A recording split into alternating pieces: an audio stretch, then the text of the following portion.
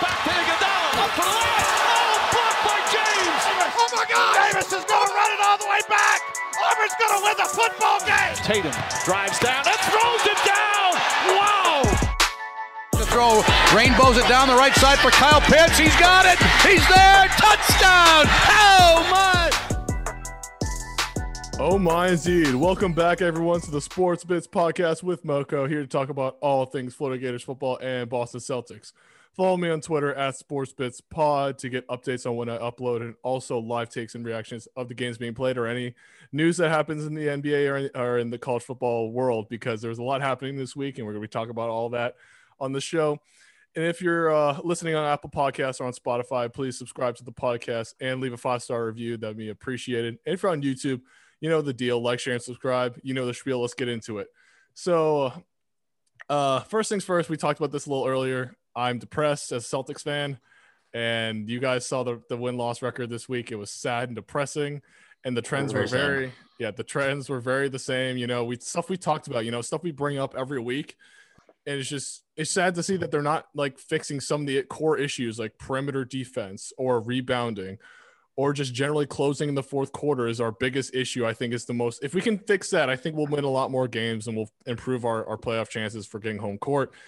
But yeah, I mean, like, I don't know if you guys wanted to bring up anything on that or any of the games this week, you know. Something for me that jumped out in the box score for the Grizzlies game, Valanciunas had 19 rebounds and 7 of them were offensive rebounds. And only 2 players on the Grizzlies did not record an offensive rebound. So I feel like offensive rebounding for them was like a huge thing. And also the point margin was 6, I think, right? Yeah, 6. So it's 6 points. So what was it? The Grizzlies, their offensive rating, or I think their offensive efficiency, which is the number of points they score per 100 possessions, is 107. Yes, 107. So they score about 1.07 points per possession, I think. So the fact that they got rebounds, I think, was like a huge thing, because it's just giving them an extra possession, and then, you know, they're scoring about a point per possession. So I think that really was a big thing for them. That's good you elaborated on the stat, because some people may not know like these certain stat lines we bring up. So yeah, if you guys ever bring up specific stats, try to elaborate them. Yeah, this was from ESPN as well. Yeah, just the overall performance of the Celtics this past week is just extremely depressing, and I can understand where you're coming from, Makoto, because like it's just a rest in peace moment, because like you want the Celtics to do so well, but like realistically, and they have the talent to do well. They have the talent, you know, they have such good young talent, and it's really, honestly, I think it's just tragic. You know, I'm just gonna say, y'all have we all 3 of our teams should be dominating. The Suns are dominating, the Nets are dominating, and I'm just sitting here sad as an AC in the East when we should be like the 4th or the 5th like seed. I'm just saying, it's about time that you took a back seat and let our teams be better players. Hell no. All right, no, but one thing I definitely want to highlight. Yeah, you have your 17 championships, all right. Let's give all some in the 80s and all in the 60s. All right, but the one thing I do want to bring up, Time Lord's improvement after the All-Star break has been amazing. I know James has been preaching that, and he's definitely shown his worth. He's been showing his worth, and that's a good thing that potentially we could trade away one of our centers and like have Robert Williams take the main backup or the lead starting center role. And I would feel confident with him there over what he was earlier in the season when he was like, you know, he was mediocre at best, but now he's getting rebounds, blocking shots, getting a lot of points on the bench. It's amazing to see. But yeah, I mean, the games, they were what they were. There's nothing really much to break down. They're all the same things. Like if I had to break them all down, I'd say the same points for every one of them. But more interestingly in the headlines, Brad Stevens leaving for Indiana University, ? He's not. But never. Here's the exact quote from what he said about that comment is, I'm not a kid anymore. I'm a 44-year-old masshole. And then he proceeds to comment about like, yeah, I root for the Patriots and I love Dunkin' Donuts. Yay. Yeah, so that's his He said, exact comment. he said that exactly. He said exactly that. Yeah, like he talked Jeez. about Dunkin' Donuts. He talked about the I mean, hey, at Patriots. least he knows his loyalty. You Yeah, know, he and knows where he belongs. I'm happy he's like in the culture, like in Boston and Massachusetts culture. That means like he wants to stay. But this IU thing really made me think about like, are people potentially gonna try to poach him like again for like maybe a like a hotter job like the Warriors job, or maybe like a big college job like, you know, like a Gonzaga type job or a Baylor type job? Like, what do you guys think? Like, let's start with James, because I know you guys both follow college football, but let's start with James. Like, do you think another like big time job could try to poach him again? Because I know IU's pretty big.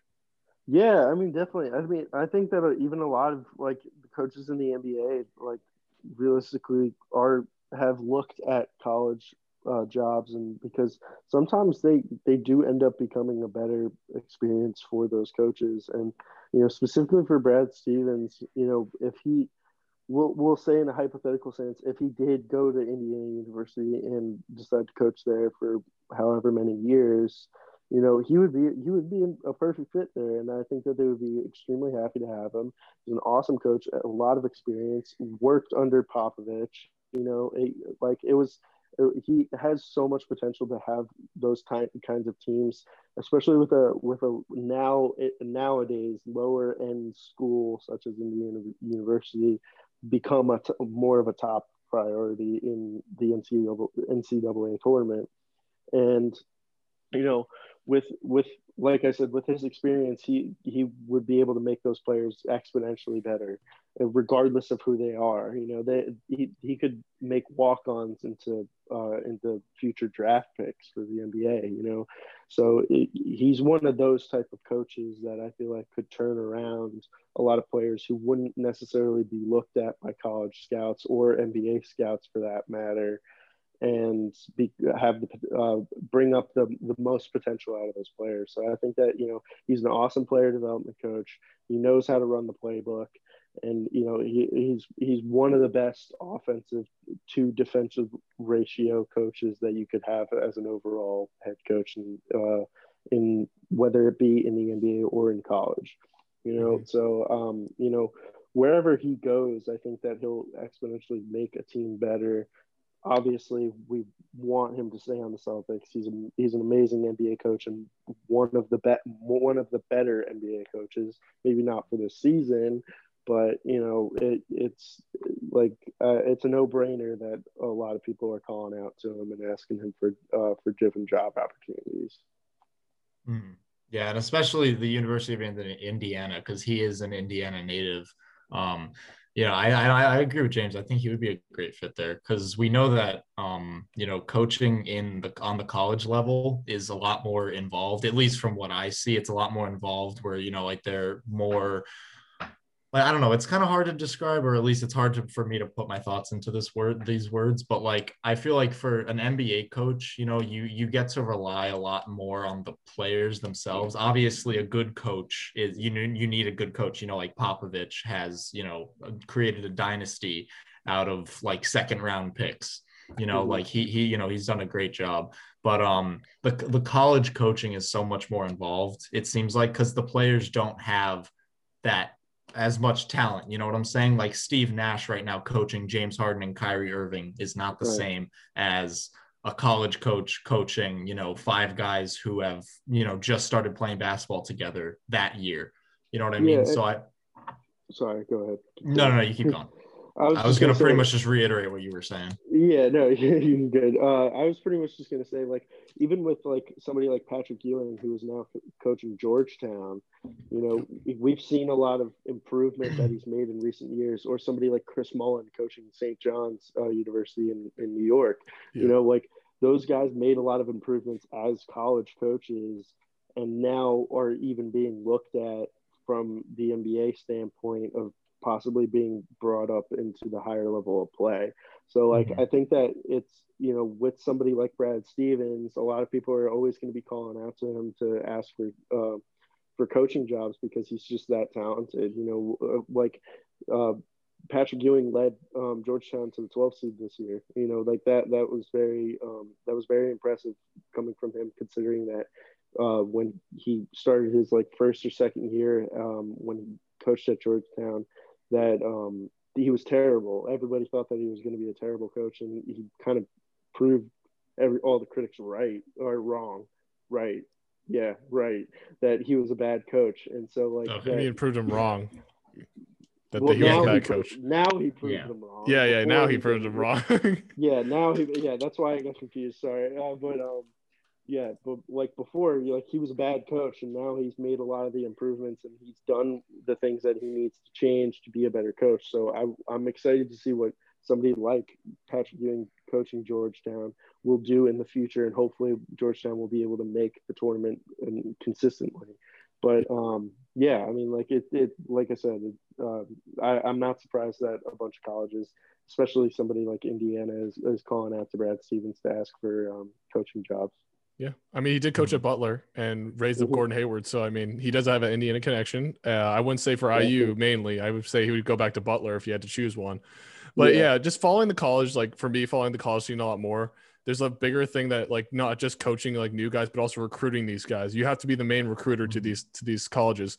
And like me following college sports a lot more, like I follow college football, but it's the same thing for basketball. You need to go out during the offseason, like every day you're talking to recruits, you're building that connection. You're trying to bring these guys over there where they potentially have connections to like, they might have commitments or offers from like, Gonzaga or like a Duke type. And you got to pull these guys away from those schools and prove that your school is the best school to go to for like education or like MBA prep or whatever.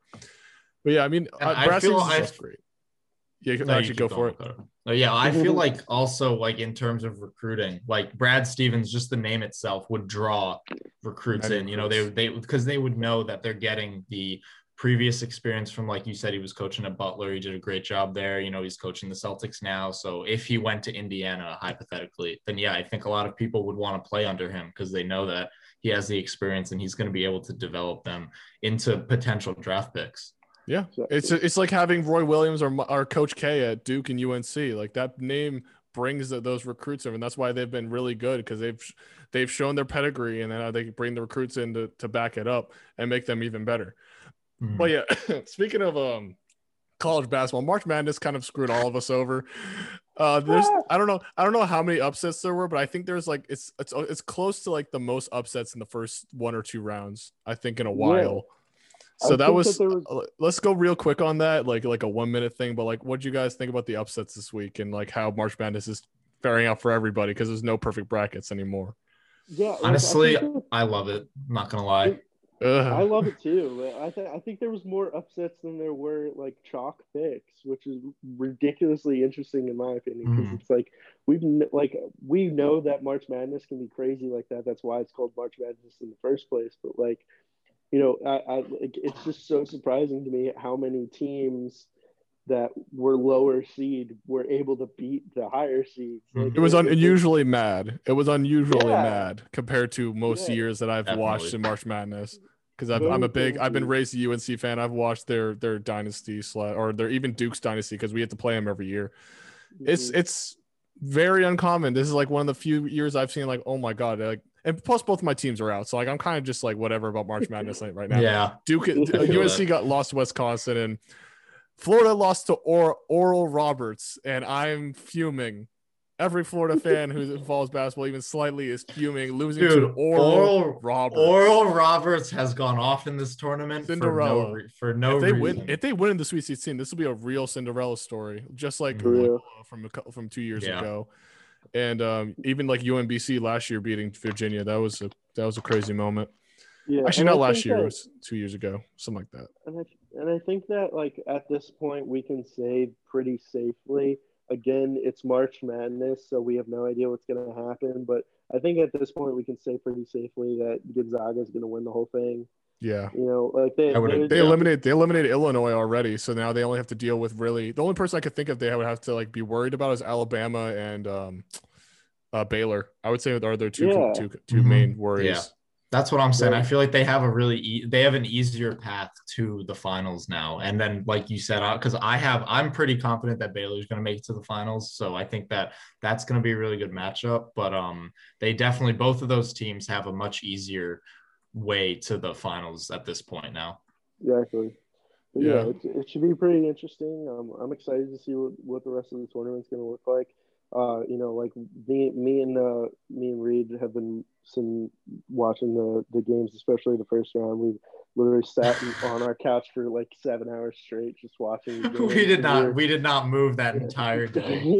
Sadly I was too busy to join you guys, but now since my midterm is over, I'm actually down to go watch some Elite 8 and Sweet 16 games coming up this weekend. If you don't come over to watch the Elite 8 and the Sweet 16, then we're gonna have a problem. Yeah, then we're gonna have a problem.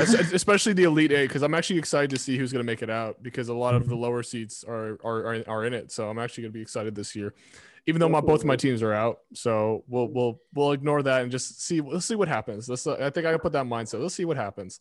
I'm excited. We all looked like fools for last podcast when I said that Wichita State was looking great. Reed said that West Virginia was looking great. Nope. Drake was looking great. Yeah, everyone's. We look like idiots. I know we all look like idiots. So at this point, we're just gonna put our hands up and just say, "Let's see what happens." I'm excited. Exactly. I don't want to say anything else about it because I don't want to embarrass myself anymore than I already have. I'm done. I'm done trying to make hot takes about the March Madness this year. So, but let's run scores. There are some things we need to talk about with the trade deadline, because that's actually tomorrow. Because we're recording this on the 24th, which is the night before the trade deadline actually is. And the first thing that actually came up a week ago or a couple weeks ago, that I don't know if you guys saw, but they're potentially looking at trading Jaylen Brown for John Collins and like one other young player with the Hawks. I heard about the John Collins. And that is really goofy, unless you guys have another comment on that. If you guys don't think it's goofy, then you can speak up now. Otherwise, I'm going to move on, because that sounds goofy to my mind. I don't like it. I don't like it, but like I don't think that like it should be completely ignored or thrown in the trash. Like, as like the only reason why I'm saying that is, yes, like we know how great Jaylen Brown is, and how underwhelming sometimes John Collins can be. Yes. But I like the idea of the Celtics looking at more centers, because realistically Tristan Thompson was not it. Yeah. And Robert Williams, he is on the come up, but like they need more help. So they need like a rotational center, but I don't know if really John Collins would be that rotational center. Funny enough, you guys don't know who the people I'm actually going to bring up, but this came up today, and they're in live talks with the team right now about him. But John Collins, also the last thing I'm going to say about that, John Collins is on his last year of his contract. You would have to pay him. We already have Jaylen Brown locked up for 3 more years. That's goofy. That's also why I think it's goofy. But this guy, potentially we're going to be trading for him tomorrow. You guys I think I know who you're about to say. Aaron Gordon. Yep. Aaron Gordon. He's athletic. Mm-hmm. He's a great defensive 4 who can guard the 5 and the 3, so you can guard 3 positions. Really good offensive guy when you need him to be. He's the current trade options I think they're going to try to offer him. So the current sources say that they're going to offer up a young player of some sort. We don't know who it is going to be, and a first-round pick, and potentially throwing in another pick along with that young player and that first-round pick for Aaron Gordon. And also we have that trade exception if we run over the cap. That's also another thing that's really weird. They aren't using the trade exception, but I think they're going to save that for Harrison Barnes if we have to trade for Harrison Barnes. Mm-hmm. So that's the other guy. So I actually want to start with let's start with Reed, because I know you want to talk about that. Yeah, what are your thoughts on the Aaron Gordon trade? So first off, I like Aaron Gordon going to the Celtics. I think that's a good idea. However, what I saw today, I saw something Woj was talking about it. How I think about 2 weeks ago, Aaron Gordon did request a trade from the Magic, but apparently recently he has had second thoughts about his trade request. So I'm not exactly sure, how much he wants to leave the Magic and exactly like what's gonna push him, because I know the Magic obviously love him because he's one of their star players. So James is taking a walk. Yeah, on the move. I forgot that I have to take my medication real quick. Oh, go for it. Yeah, we'll keep it on. Reed, you want to keep talking? I just don't know if he wants to leave. That's my only thing, because I like the idea of Aaron Gordon going to the Celtics. I think it would be a really good idea. And you brought up the trade exception thing, because I know that I think one of the biggest problems with putting Aaron Gordon on the Celtics would be the fact that he's expensive, he's a good player, and you guys already have a lot of contracts. You have Jason Tatum, Jaylen Brown now. Kemba Walker still has a big contract despite his poor play. But so I don't know. I think it'll be difficult for the Celtics to afford Aaron Gordon, if I'm being honest. Yeah, I'm gonna quickly pull up his contract if I can find him, because why does he not pop up on? If you guys want to know, I use Basketball Reference for all my stuff. Oh yeah, Basketball Reference is the best. Absolutely great source. It's a great source. So, and I think everyone who uses it, like follows the NBA, uses it. But I'm gonna quickly look up his what is it, the contract, just because I don't want to like speak terms. So I thought he was I thought from what I remember he was relatively cheap. Compared to he's on a 4-year $80 million contract right now, so he's about $20 million a year. That's actually not that bad for a 4.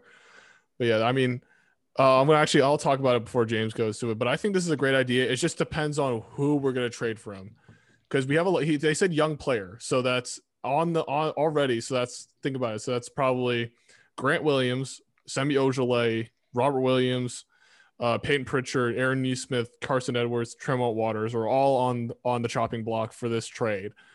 And for me personally, I would not want to give up Pritchard or Robert Williams. I think there are future young guys. Give up Robert Williams either. Yeah, I think you guys would agree with me. Pritchard and Robert would have to stay. Grant, I would also have to say yes.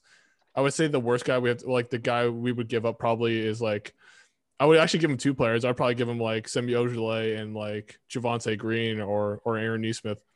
That's honestly my picks, but I wouldn't want to get rid of those 3 guys I mentioned first. So those guys I feel like are our future, and they're developing really well.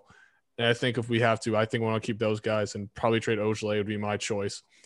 And I don't know. Do you guys think also with this thing would you guys give up 2 first-round picks potentially for Aaron Gordon? Because that's possible in the trade talks, having 2 first-round picks. I wouldn't put it out of the question. I think that it wouldn't be a bad move, considering that the Celtics have done so well with the draft before that I don't know if they need it anymore.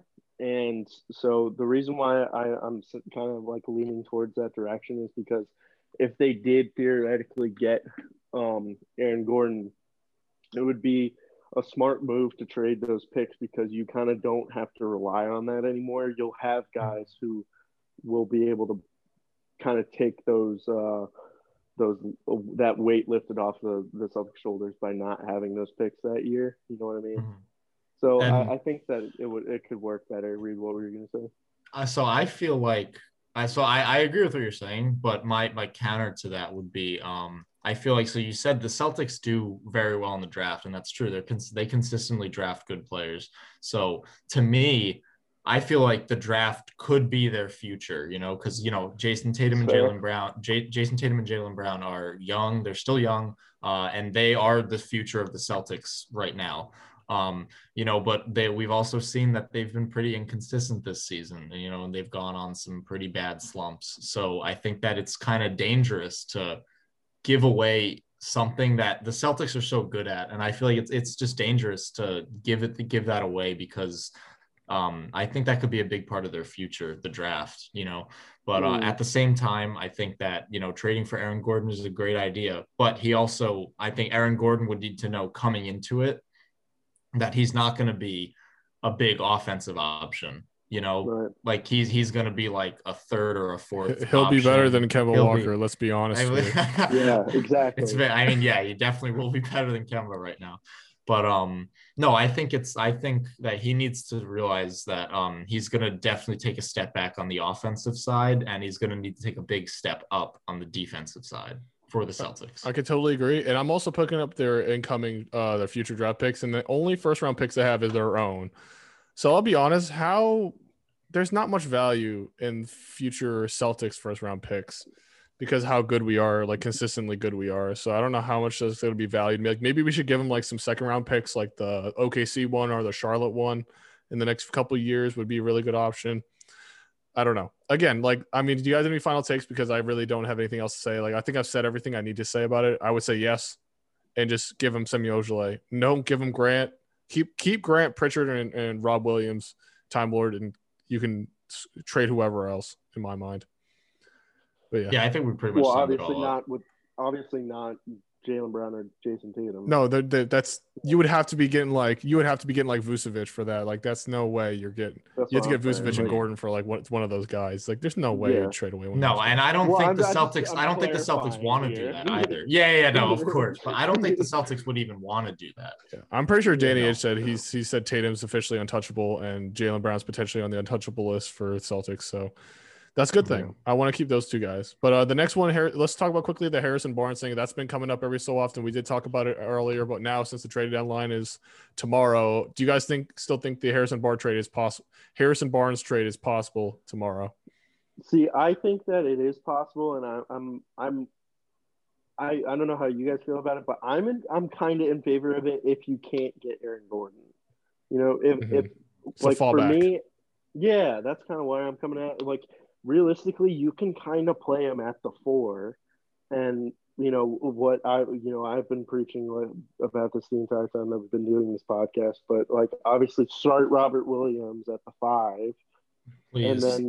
and then put Harrison Barnes at the 4. Run small up until you get into trouble with like teams like somebody like the 76ers where you need bigger men. We got Tice. We have Tice as our big man. Like yeah, so like and he's really good offensively. So like having Robert Williams there as your kind of like mid-level ground to be a really good to be a good enough offense and defense guy, and then bring off Tristan Thompson off the bench if you need more boards.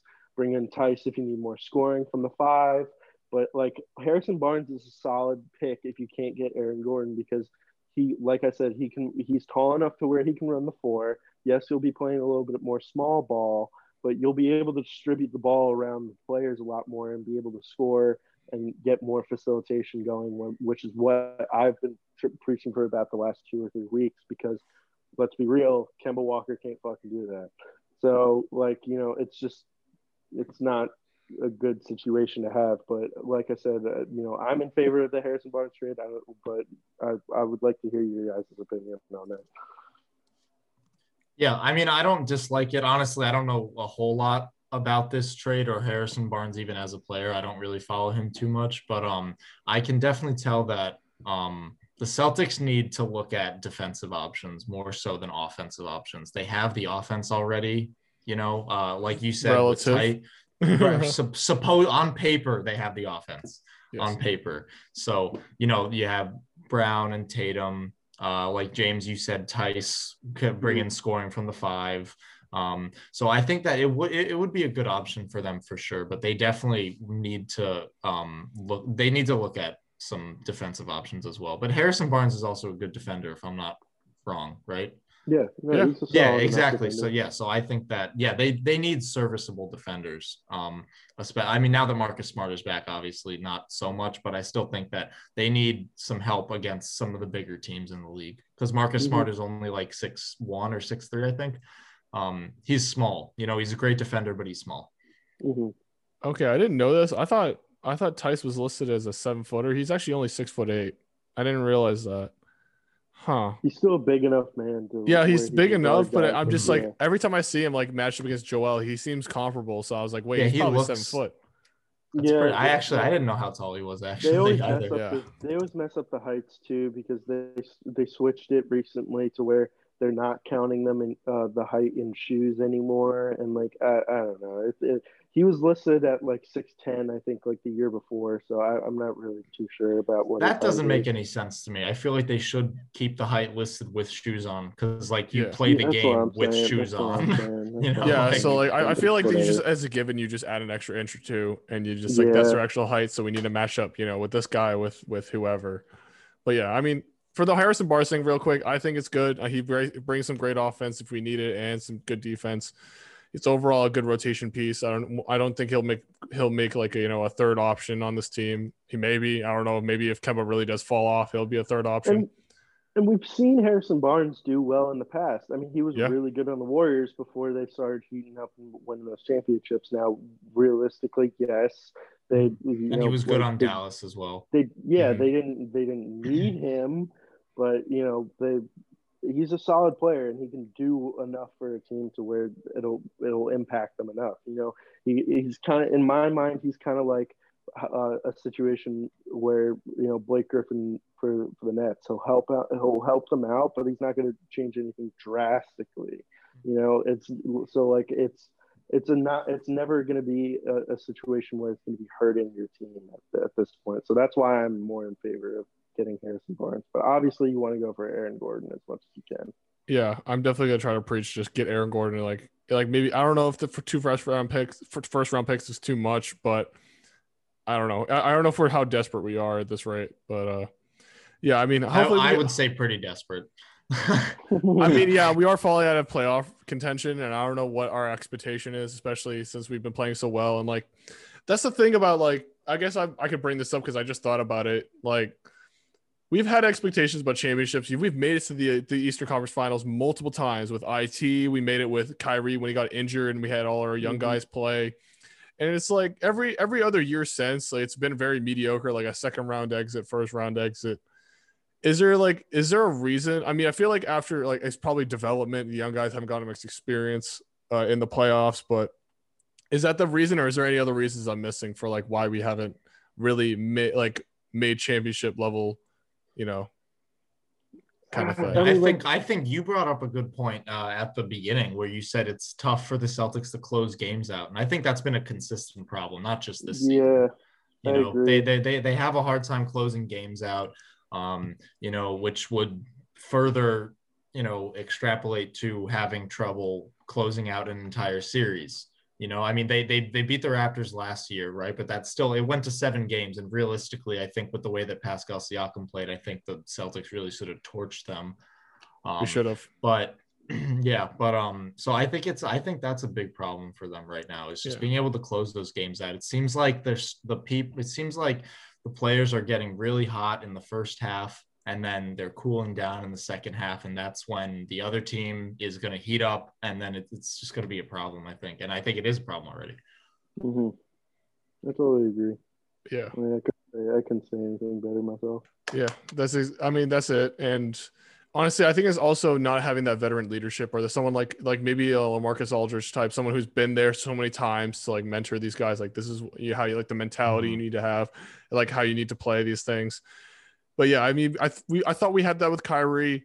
I thought we had that with Kyrie, but Kyrie decided to go be a terrible locker room guy, and he decided to leave, and then he left. We decided to drop him. So I mean, I thought we had that with Kyrie as a finisher in the fourth quarter, but yeah. So my problem with Kyrie, I feel like obviously he puts the stats up, but I feel like sometimes he can be kind of like an empty calorie star. Do you know what I mean? Yeah. I feel like for him to be the first option on a team and him be the only option, because he pretty much realistically was the big option on that Celtics team. I think it's hard for teams to close out, with just Kyrie. And I think that's why the Nets are having success, because they have Kyrie, but they also have James Harden. And we also had Kevin Durant, who's been injured for God knows how long now. I think he last played in February 12th or something like that. But yeah, so I think Kyrie definitely needs to be surrounded by good players. You stop typing in the chat. All right, y'all typing in the chat. All right, let's move on to 1 minute hot take. We're starting to run out of time, and these gotta be real quick. So give 1 to 2 minutes at most. So recently we all heard the headlines. LeBron James had an high ankle sprain, and he's probably gonna be out for probably for the remainder of the season. Just make sure he rests up for the playoffs. But having AD already injured, how impactful is this? Because my only thing about it is that this potentially could mess up their seeding. They could not be they probably won't stay a 3 seed. They'll probably jump down 5, 4 at the best, or 6 at the worst. What are you guys' thoughts on that? I mean, they have an MVP runner-up from last year. I'm pretty sure was LeBron runner-up last year for MVP? Yes. Or he was yeah, okay, so he was in the conversation. So they have a runner-up for MVP out, and Anthony Davis, who was runner-up for Defensive Player of the Year last year, out. That is two massive hits on a team. And Anthony Davis was before he got injured, he was the front runner for DPOY this year. Yep. Yeah, so well. I think that's like literally that's like the worst thing that could possibly have happened to the Lakers right now. I think personally, I think they're kind of screwed, honestly. I wouldn't say that they're totally screwed, but I would agree with Reed that like they are going to drop heavy, and with that being said, I can't put a specific number on what seed I think that they'll be at the end of the season if LeBron and AD are both out for the rest of the season, but I think that they are going to drop significantly, and it gets me kind of excited because that means the Suns are probably going to be a 3 or 2 seed. Yep. And I'm really happy about that. So yeah. I mean, that gives us a good shot at getting a good shot at trying to get in contention for the championship. Do I think that'll happen? No. But, you know, it's a good first experience for the Suns. You know, I think that we're on the come up, and, you know, I think Devin Booker and DeAndre Ayton need this experience. So, yeah, well, they do. They do need that. Yeah, but I don't think Book hasn't been to the playoffs once. Nope. No, not. But yeah, I think that the Lakers are going to drop heavy. I wouldn't be surprised if I saw them around like the 5 seed. Yeah, that's exactly where I have them around. And just honestly, LeBron should be back for the playoffs. And honestly, this is the thing about LeBron. Like, we've seen him carry trash teams, like, you know, the Cavs. We saw the example of the Cavs. But well, I mean, he does have AD as well. Hopefully AD will be back. I'm just trying to think, because like I mean, AD should be back by the end of the season. Yeah. But, yeah, I think they said he should be. Yeah, I know the impact is gonna be important, but also my thought in my head, like I'm trying to word this, like I'm trying to figure out how I'm gonna say this, but like I don't know how important home court advantage is this season, because I don't know if it matters if you're a 5 or a 6 seed when there's like barely like there's only 1/4 of the fans there. And like you're just playing just for playing. You're not like getting hyped up by the fans or anything. You're just playing with pure skill, pure power. You're not getting that adrenaline from usually you get from like the fans, or even like the pressure from the fans if you're an away team. So I know LeBron can handle it, but I don't know some of these guys who've never been to the playoffs on the bench, or even on like the other players on the Lakers have ever experienced it. And this could be a problem, because especially since LeBron usually carries, but like the rest of the team doesn't have an experience. And usually the people on the Cavs had at least a year of experience with LeBron, because he brought him to the playoffs and got him that experience before they ran again for like a championship, i.e. the run where they upset the Warriors. I forgot the year before that they went to the finals with against the Warriors and lost, and then they came back and won. 2015 to 2016. Yep. So yeah, that's what LeBron can do for those guys, but I don't think this is probably going to be like the repeat of that. So like he'll probably have to bring them to the playoffs, give those guys experience, but then probably have to lose to like the Suns, Jazz, whoever, and then he'll probably bounce back next year. Is what my prediction is going to be. I would love that so much. Yeah, I know it gives the other guys a chance, and I think the Warriors. I don't think the Warriors are going to be in here anymore. So there might be like a new winning team, and the Heat I don't think are going to make a big run this year. So we'll have a new champion this year. The Sixers, Nets, Suns, Jazz. That's like the 4 teams that are going to interest me the most. The Bucks are also in there. The Clippers are in there, but I think those are the 6 teams. Yeah, with the fact that now the Lakers they're not completely out of the playoff contention, but I think that with LeBron and AD out, I don't think that they're really good. I think a championship run is out of the question. You know, I think they can make a deep playoff run for sure. But I think a championship run is out of the question. So I think it's going to be really interesting to see what happens in just the Western Conference this season. Definitely. From now on, now that LeBron is out, I think it's going to be really interesting. Yeah, it's going to be fun. And honestly, I'm excited to see again, like March Madness. I'm excited to see what happens for the rest of the season, how the seeding plays out, and then the playoffs. When the playoffs come, we'll be on that real tight, because Celtics, I don't know if they're going to be in, but I know the Suns and Nets will be in, so we'll definitely be talking about that.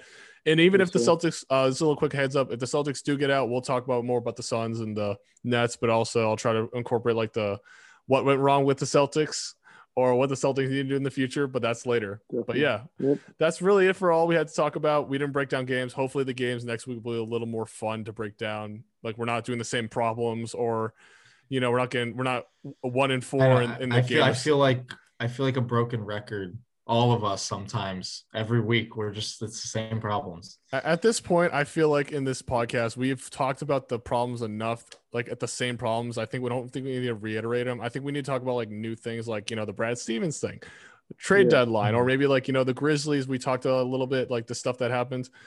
Yeah. I mean, like we don't need to like break down every game. I feel like we're going to move on from that. I think we're going to move into more, I guess, playoff readiness and what we need to do to, I guess, fix ourselves, or like what's going to like happen to the Celtics, maybe potentially, maybe. And if you're on YouTube, let us know in the comments. Yeah, let us know in the comments. But yeah, please. I am very curious to see what everyone thinks. Yeah. We're less than a minute, so yeah, I'm gonna close it up on the Celtics side. I'll see y'all next week. Hopefully, we'll have more fun things to talk about again. But yeah, until next week, everyone. We'll see you. And we are back, and we have video this time. So yeah, since we actually transitioned the Celtics side to video, we're actually gonna put this side, add video to this side of the podcast. But yeah, it's time to talk about some spring football, where since it just finished up this week, he said Dan Mullen had his most recent press conference, and he had some details that, we should talk about, and especially since it's the wrap up, he gave a lot of like closing remarks and about what things have developed and what guys he potentially could be starting, etc. But yeah, let's get right into it. I took a few notes about throughout the whole podcast, the whole press conference. I keep saying podcast, but it's actually the press conference, and like what details he said, like what he like feels confident about and all that stuff.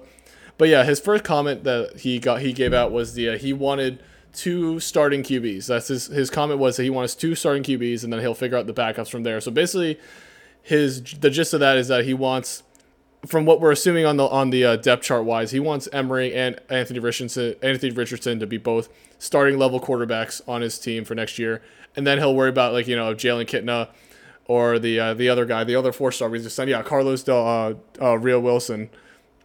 If he wants those guys fighting for the backup role. But I think that's also another thing that he preaches about the 2 starting QB thing. Like last year, I think that he wants the Anthony Richardson to be more of that playmaker type, and he still wants him to make throws. Like throughout this whole spring practice, like we haven't been talking about it much, but he's been trying to force Emory to stay in the pocket or stay behind the line of scrimmage and be able to make passes and read the defenses. So he's able to make those passes during game day, because he usually was just a runner, threw a couple passes every so often, but he's mainly a runner type QB, like a dual threat, and never really made too many passes. But now, since he's probably going to get the be the main workhorse of the offense, he'll have to be able to make those throws consistently a lot more now. And he's hoping also with Anthony Richardson developing, that he'll be able to also take that role of more of a passer type.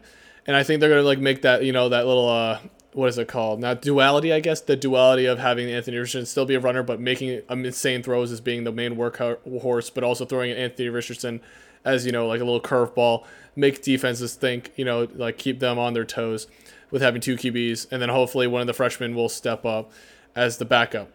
So also another comment that really was is interesting that he made about like winning consistently, which is a good thing. Like he talked about like he wants to win consistently. He believes he's done that in Florida, which he has, which is a great thing for us. He's not like having a 4-8 season and jumping up to 11-8 and then dropping down to like 6-6, whatever the record may be. But yeah, he's winning consistently, which is great. It's fun as a Florida fan. That means we have a chance to do well. But then, like, my question is, like, what about winning past consistently? Like, how about winning maybe, like, playoff games consistently, or maybe, attempting multiple championship runs, per year? It's great that we're winning consistently, but I don't know if is he thinking about the playoffs, or is he thinking about, like, winning the SEC championship multiple times in his tenure, which would be great? That's like a thing you got to think about. Like, it's good that we're winning consistently, but what else? What about past that? What's past that for him? Like, can we think about postseason? I guess what you would call college football postseason, as thinking about SEC championship, you think about the playoffs, think about bowl games. The most recent bowl game hasn't been very promising for us, but we'll see what his performance is later. If he keeps having that same mentality, that potentially his hot seat will get even hotter, like we talked about a couple weeks ago. Having these bad, like I guess these like negative comments towards winning or even postseason play. But yeah, the next thing we talked about the QBs, but I also wanted to highlight a segment on Emory Jones. He's been saying he's been making his reads, working on the fundamentals, which is, a little off-putting that he's working on his fundamentals in his junior year. But I mean, I guess it's a good thing. I guess you never can be perfect at the fundamentals. But yeah, that's a good sign that he's still working at it, and he's making. He says he's making reads, and then throughout this whole spring practice, he's been like saying consistently that not Anthony Richardson, but Emory Jones has been making his reads and making the plays when he needs to, which is good. And that's gives us confidence that he's able to make throws and still run efficiently like he has in the past. So yeah, that's a good sign to hear. But let's go into like a little like rapid fire. So he had like his question about confidence at each position, like what does he feel confident about, what he doesn't feel confident about. And of course, he's not going to say he's not confident about a position, but he's going to talk about like how many starters he has, like how, like who, like if he's confident, he'll say it, like he said it. For like example, let's start. He feels very confident about the running back and linebacker rooms, which is a good sign.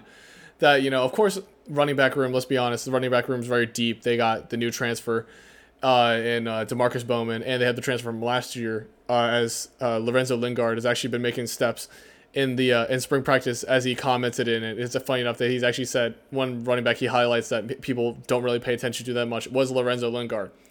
So that's a good sign. And, also the other guys who made really good impact plays last year, Malik Davis and Naquan Wright, we might have to take a step back because we have a huge depth at that position because we have Dameon Pierce who has like seniority at that position. We also have, what is his name? Malik Davis, who was like probably the main workhorse along with Dameon Pierce last year. So yeah, we'll see what Malik Davis and Naquan Wright will do next year. Hopefully those guys, the guys I mentioned earlier, will be more of like the passing type roles, and we'll have DeMarcus Bowman and Dameon Pierce as our main workhorses, up the middle, as being like power backs types, if you want to say it like that. But let's move on to linebacker just a little bit. We were talking about it a few podcasts ago that I felt confident with the linebacker. I mean, I don't know if I said it exactly, but I feel confident. Ventrell Miller's coming back.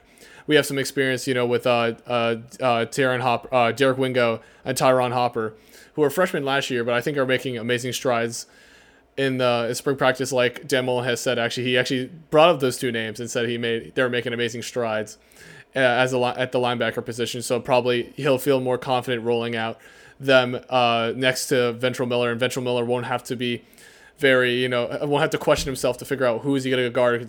Does he have to cover for the linebacker to the left of him or right of him, or will be able to make it do his role in the defense wherever he's placed on zone or whatever if he's doing a blitz.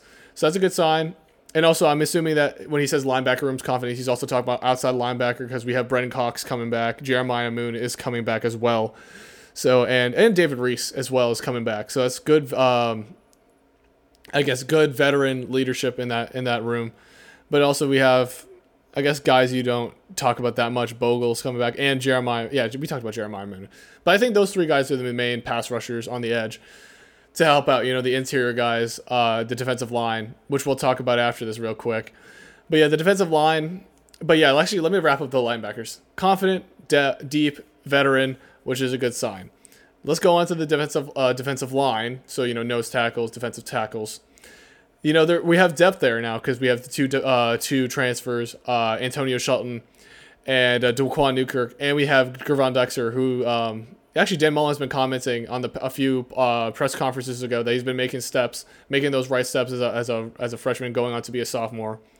Making those steps from his freshman to sophomore year to be really a lot better than he was last year because he got kind of thrown into the role as a 5-star when Kyrie Campbell was out. So maybe, with the spring practice, he'll be able to do the right things and make the right steps to become better and be able to be a good rotation piece whenever we need guys to take a rest. He'll be able to step in for Shelton or Newkirk whenever they need a rest. So that's a good sign that he says he has depth in that position, and the transfers definitely did help with that. So the next one he talked about was tight ends. He said we have a solid tight end. I would classify it as like a solid tight end room.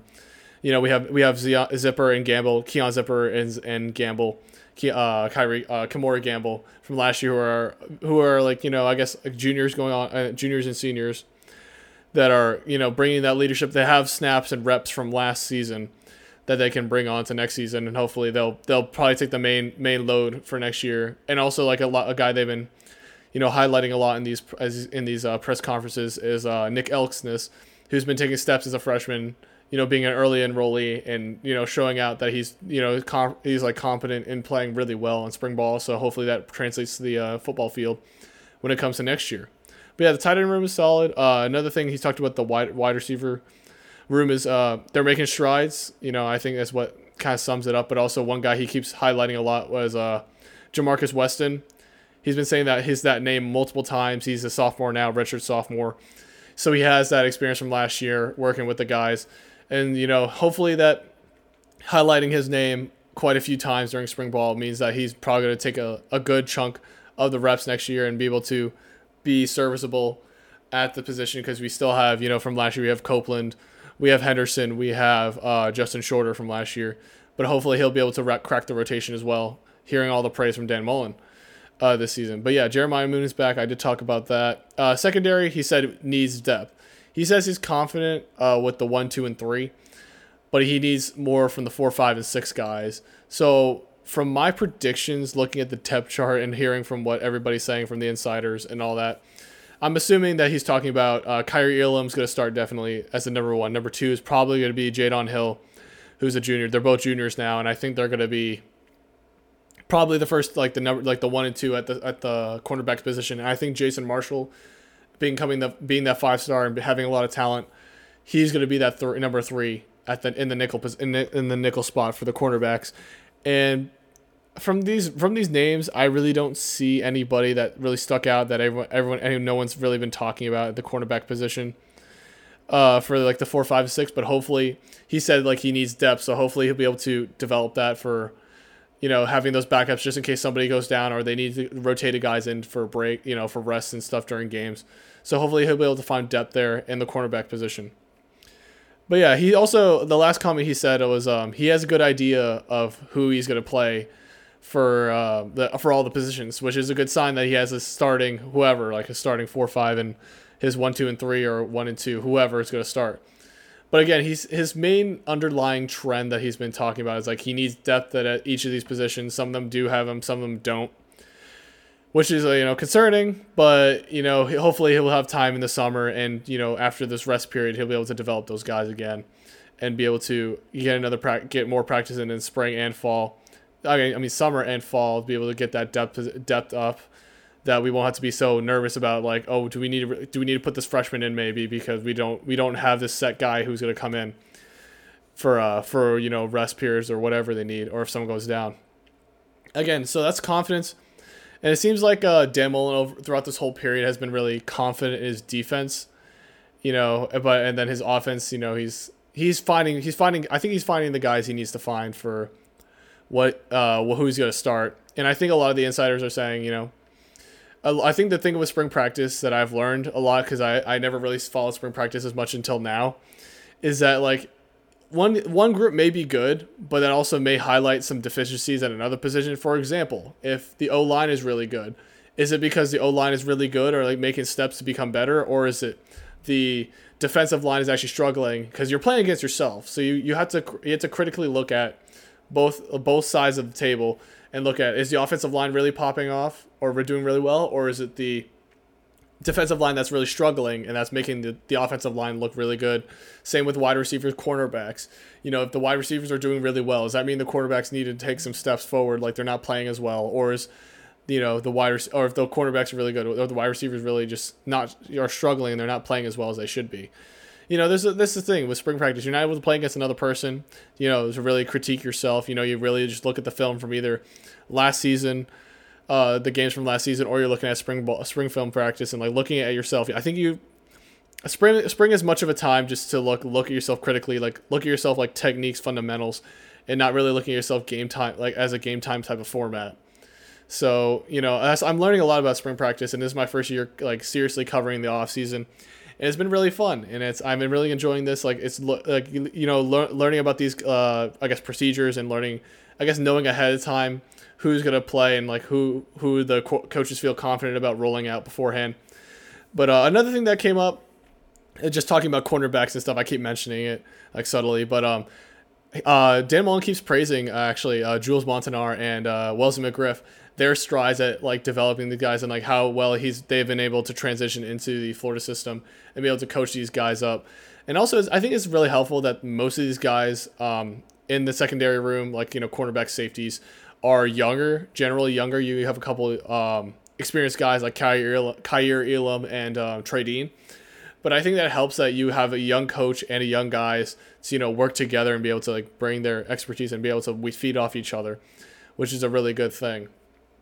But yeah, I mean, there's not really much else. I mean, that's like really much I picked out from most of the weeks of the spring practice press conferences plus the insiders takes. But yeah, I mean, honestly, after spring practice, I feel a lot more confident because I know as a Florida fan, you don't really follow the offseason as much, so you don't feel as confident, seeing, oh, maybe there's a lot of young guys at this position or maybe on the one side of the ball, like the defense or the offense. You don't feel as confident. And then now hearing, with me who follows it a lot more seriously now in the offseason, I'm starting to feel a little confident that we can like make, we can be efficient. Or not efficient, but play well or play as we are expected to play next year. Not like I don't think we're going to play like lights out like we were last year, like make a big like playoff run, but I think we'll be able to compete against Georgia. I think we'll be able to compete in the SEC championship if we make it there, and hopefully we'll play well in our bowl game. Maybe potentially another New Year's Six bowl, and that would be really exciting. But there comes a point where you keep playing New Year's Six bowls, but you expect to play in the playoffs eventually with all this, good performance you play after how many years. You expect to like make eventually a playoff run. And that could potentially take off some Florida fans that we haven't made a serious playoff run, or we haven't even made the playoffs, after how many years that Dan Mullen has been there. But again, I think that's something we'll talk about during the season, like how well we'll see how well we play this season, and we'll see how well we do, and then I'll make comments about like, should we be worried about Dan Mullen? Like, should the hot seat that I talked about, like the quote unquote hot seat, be even hotter now with however his performance is. But I think spring ball gives me hope because especially since he didn't have spring ball last season, he has a full spring now to actually develop these guys, and that gives me a lot more confidence. But also, you got to realize that everyone else has spring as well, so like everyone's developing the same way. It just depends on how the coaching staffs utilize this time to play either well or poorly, depending on how they're feeling. But yeah, that's really it on the Florida side.